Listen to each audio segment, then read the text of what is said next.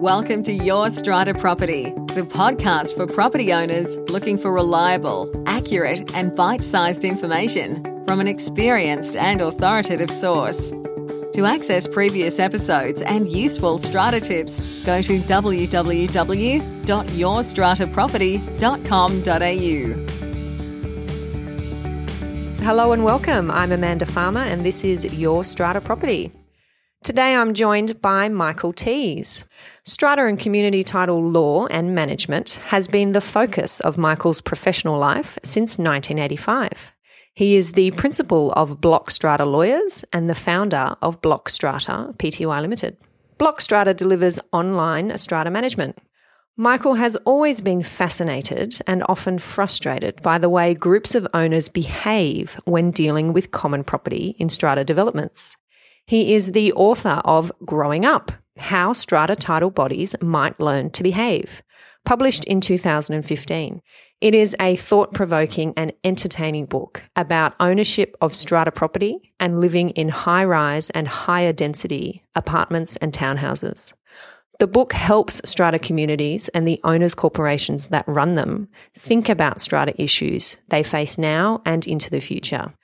Michael writes a weekly blog, tweets daily, publishes a newsletter weekly, and appears on television each week.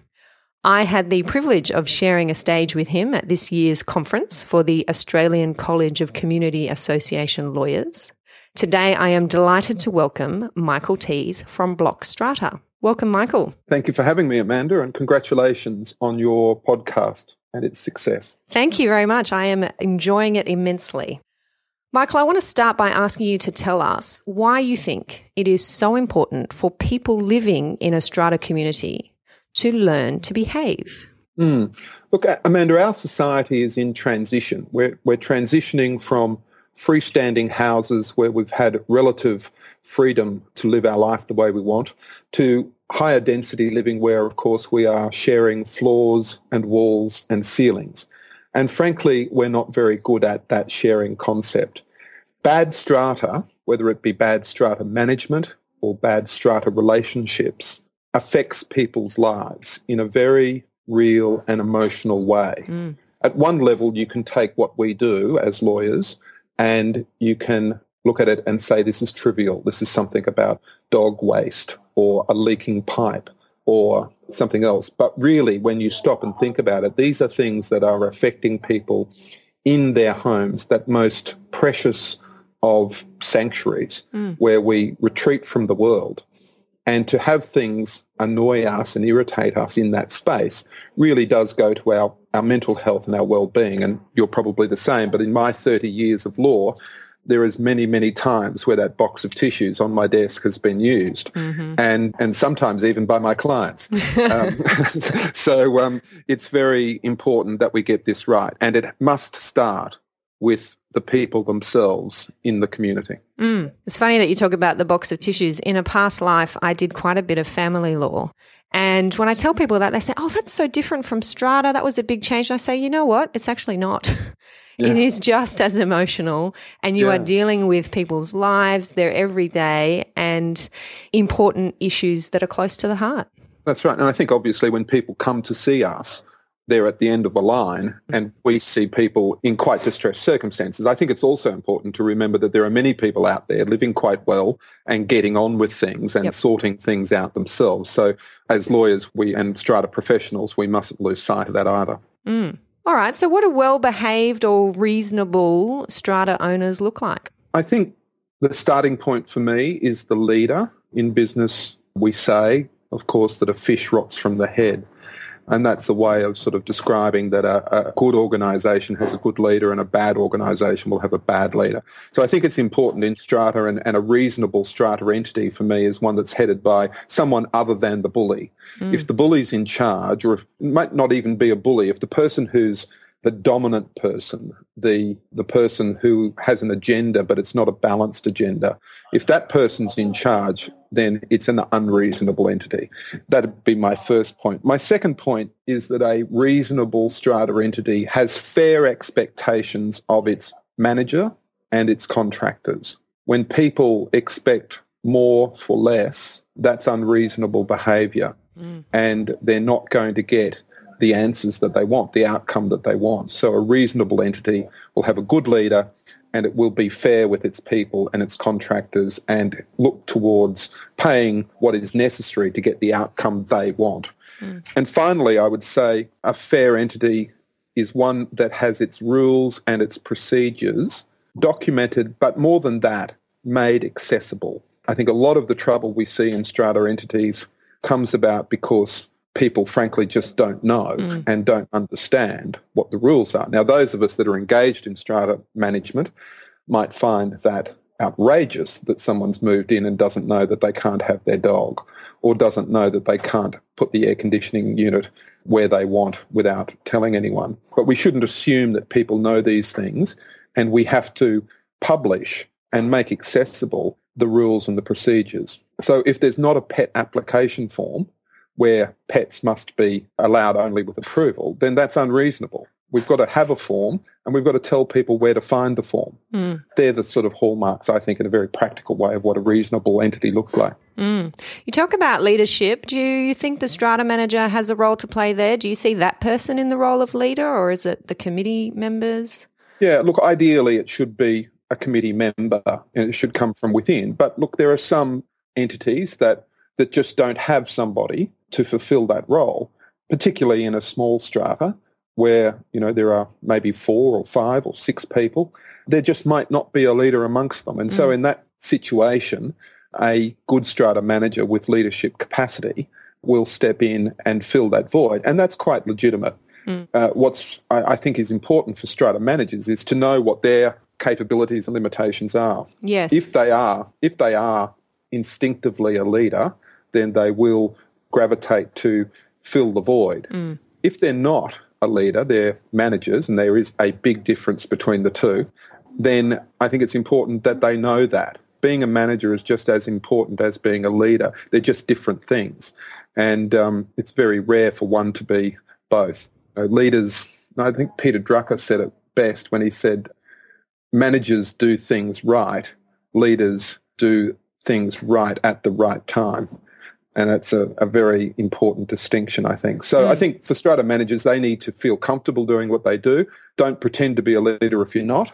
And strata committees should be honest enough with themselves to say, what is the type of manager we need? Do we need somebody who is going to attend to the detail and support us in our decisions, or do we need someone to drive us in our decision making? Yeah, and you can see how that is so linked to setting expectations, which was your other point. Yeah. The strata manager being very clear and transparent, which is something that you raise in the book, with the committee about what I'm here for, what I think I'm here for, what I think you want me to do, and the committee being very clear about what they expect from the strata manager. I think those first conversations when any committee is elected are very important. And too often I see committees elected and go to their first meeting and pick up where the last committee left off without actually stopping and saying, right, why are we here? What are we trying to achieve? Having some sort of sense of purpose is fundamental. And it's one of the things I raise in my book, that in our various dimensions of society, whether it be the government sector, the public service, the corporate sector, even the not-for-profit sector, we have expectations of each other, which are modern, community-driven standards. We have expectations, and we talk about transparency. We talk about accountability. We talk about reasonableness. We talk about sustainability, and all these attributes that we as a society generally think good things are applicable to our entities. We are so far from that in strata, it's not funny. And yet, strata is, as many of our colleagues in the profession would say, the 4th level of government. It affects 2 million people. It's going to affect more people as we become inhabitants of denser cities. So, it is time that we looked at strata entities as in the category of not-for-profits and corporate entities and start saying, well, what are our reasonable expectations of each other? And what behaviour do we want that to drive? Good points. While we're talking about what well-behaved strata owners look like, I want to pull out an extract from your book, which I thought was a fabulous framework. It's where you're talking about learning to be reasonable, and you talk a lot about bylaws and how we can be incredibly unreasonable when we're drafting and enforcing bylaws. And you put this, I'll call it this 5-step framework for how an owner's corporation or a committee might assess whether or not they're being reasonable. And number 1, they should ask themselves, is this bylaw really necessary? Number 2, does it conform to modern social and broader community standards? Number 3, does the proposal provide options and alternatives for individual behaviour? Number 4, is it practical and enforceable?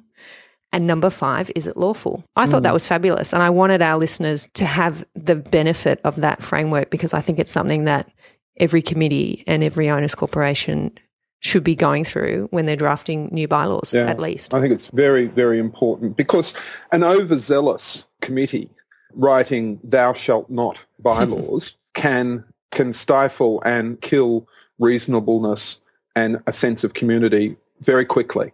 I shudder when I read a lot of Strata, body corporate, owners corporation newsletters. They're as if they're issued by, a dictatorship of, terrible proportions. They're just quite depressing. They tell you what you can't do, what you must not do.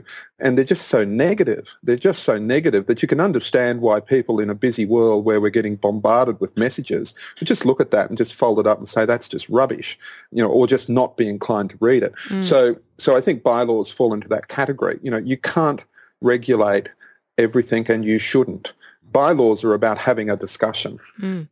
If you have to enforce a bylaw, well, you're in a very, very sad community. And bylaws are about having a discussion about what is acceptable and what's not acceptable in a particular community. And that's the point of them.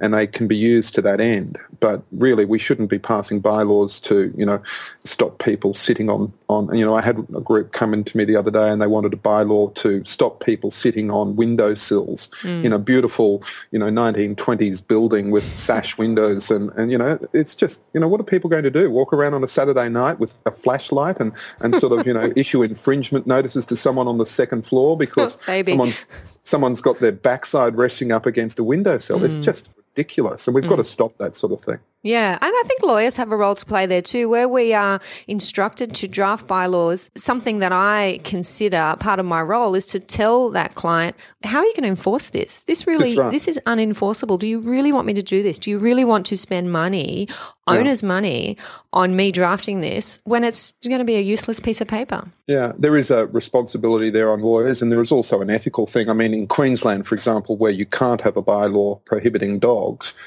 it's not uncommon for somebody to instruct you and say, well, look, I want the bylaw anyway because we're going to bluff. And, that's not ethical. That's not right. And it doesn't lead to, that's an example of the strata manager or the strata entity being unreasonable.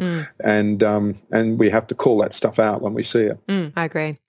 Okay, Michael, could you share a story around how your knowledge and your skills in this area has helped a building? Yeah, look, I thought about some experiences I've had, and one of the ones I'm proudest of is quite a small building that had 6 owners and a very, very long history of dysfunctionality and quite toxic relationships between the key people on this committee. And they had a range of issues they couldn't agree on. Some were small and some were large. The choice of carpet for the new foyer was something that, had taken on epic proportions, whilst out the back a fire safety order had been issued condemning stairs and landings, and that wasn't getting the attention that it deserved. Quite a big job, and people tend to do that. When faced with a big problem or a small problem, they'll often obsess about the small and relatively unimportant issue.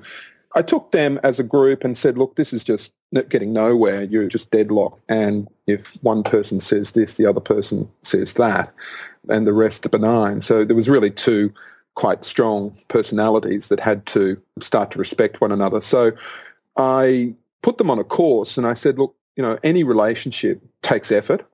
You have to put effort into any relationship, and Strata is no different. And this is very, very bad, and it's starting to impact on people's amenity and also safety. So I took them and I put them on a program where we met frequently by teleconference.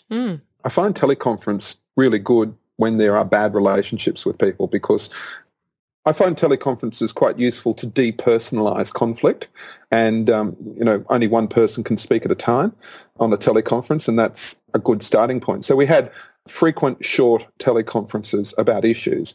I then structured issues so that we took the easiest issues first and made some decisions and celebrated the fact that we got a decision made without bloodshed.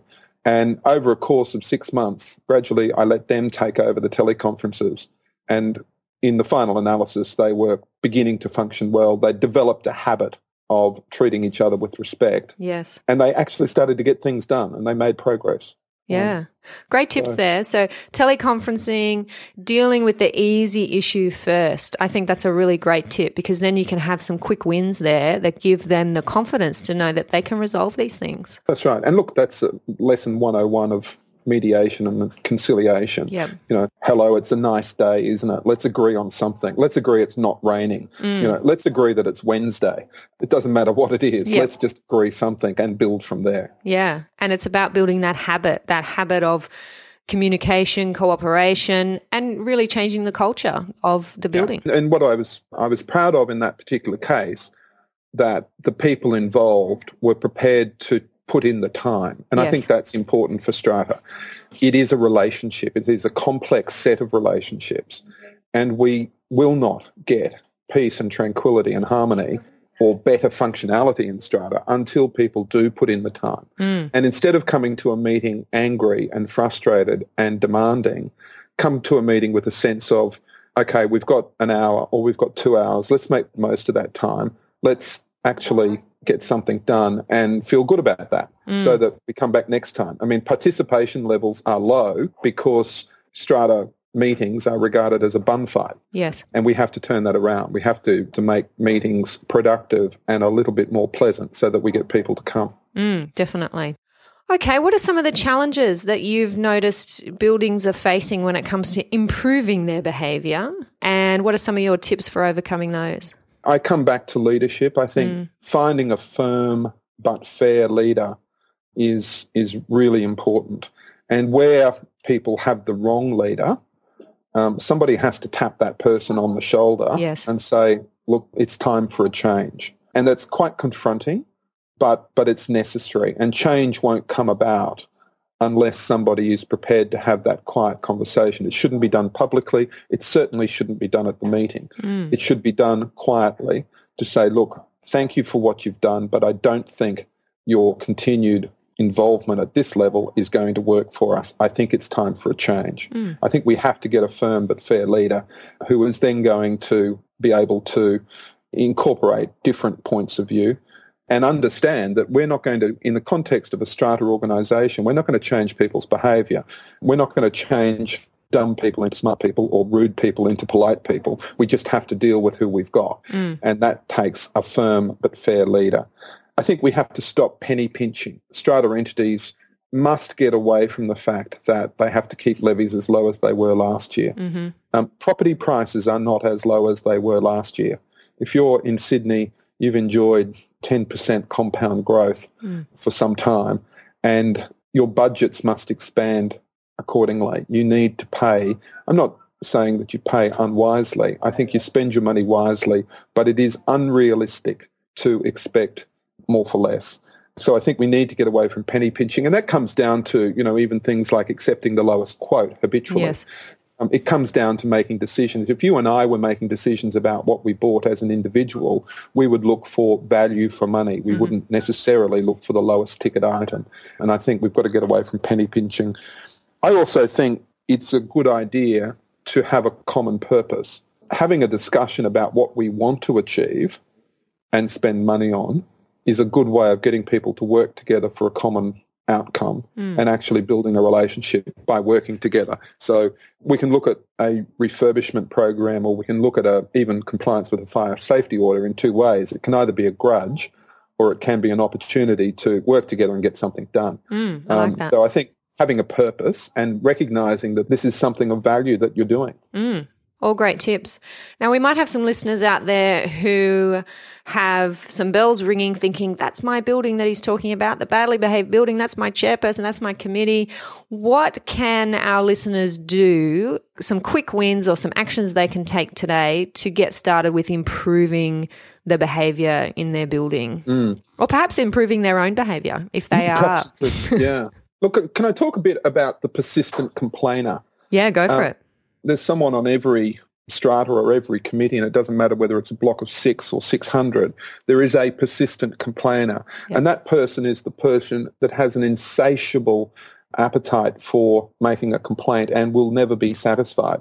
We give these people too much oxygen. Yes. There is this Bush law that says if someone writes something, then they must be responded to.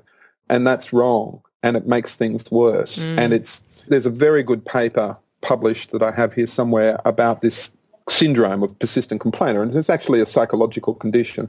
And I think I see it in Strata all the time, and I say to people, look, let's just not respond. Let's send one letter that says, look, we can't satisfy you, and we're not going to respond anymore to your correspondence.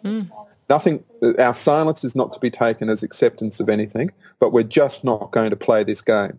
And I think we have to change behaviour by making quite deliberate steps. Yep. There's another great book I like, a psychological book called The Dance of Anger. And The Dance of Anger is about patterns of behaviour in relationships, and you do this and I do that, and you do this and I do that, and, you know, we have our dance.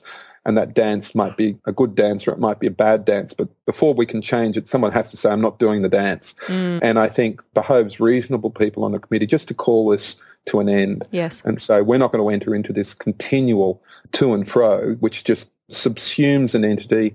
It means that the strata manager has a bad attitude to the plan and will prefer to work on someone else's matters because this person has destroyed this, you know, the feelings and the vibe of the organisation. So I think an easy win is to just stop dealing with the difficult person and don't let that tail wag the dog, to use that common saying. Yes. And then I would think the next thing is just to pick one or two issues that really count to work on, and don't try and do everything. Be realistic. I mean, I describe strata entities as butterflies. They have a life expectancy of less than a day. When you think about a general meeting and let's say four committee meetings of no more than 2 hours each, you know, it adds up to a collective life of less than 1 day. Yep. So be realistic about what you can achieve in that 1 day, spread over the course of a year. So pick one or two issues that really matter, do them well, don't try and do everything. Yep, good advice. Excellent. Michael, a personal question. What books have you read that have had the greatest impact on you and why? I read a lot. Yep. At a personal level, I loved a book I read many, many years ago called Who Moved My Cheese? Right.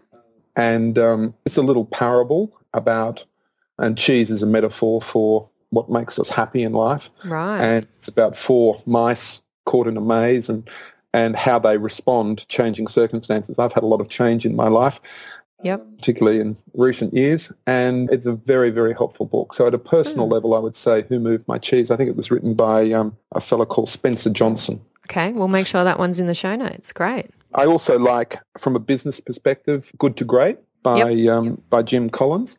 That talks about, you know, the intersection of passion. What are you passionate about? What drives your economic engine? And what do you think you can be the best in the world at? And I think from a business perspective, that was a great inspiration. And then from a strata perspective, I'm very taken with the work of a fellow called Robert Kaplan and David Norton, his partner, and they wrote The Balanced Scorecard.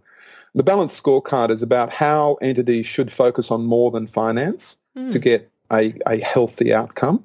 Been very successfully used in hospitals and the management of hospitals, and it really is more, it challenges us to look at every decision in terms not just of a financial perspective, but also how is it affecting people from a learning and growth perspective, how is it affecting internal procedures, and how is it affecting external customer perspectives.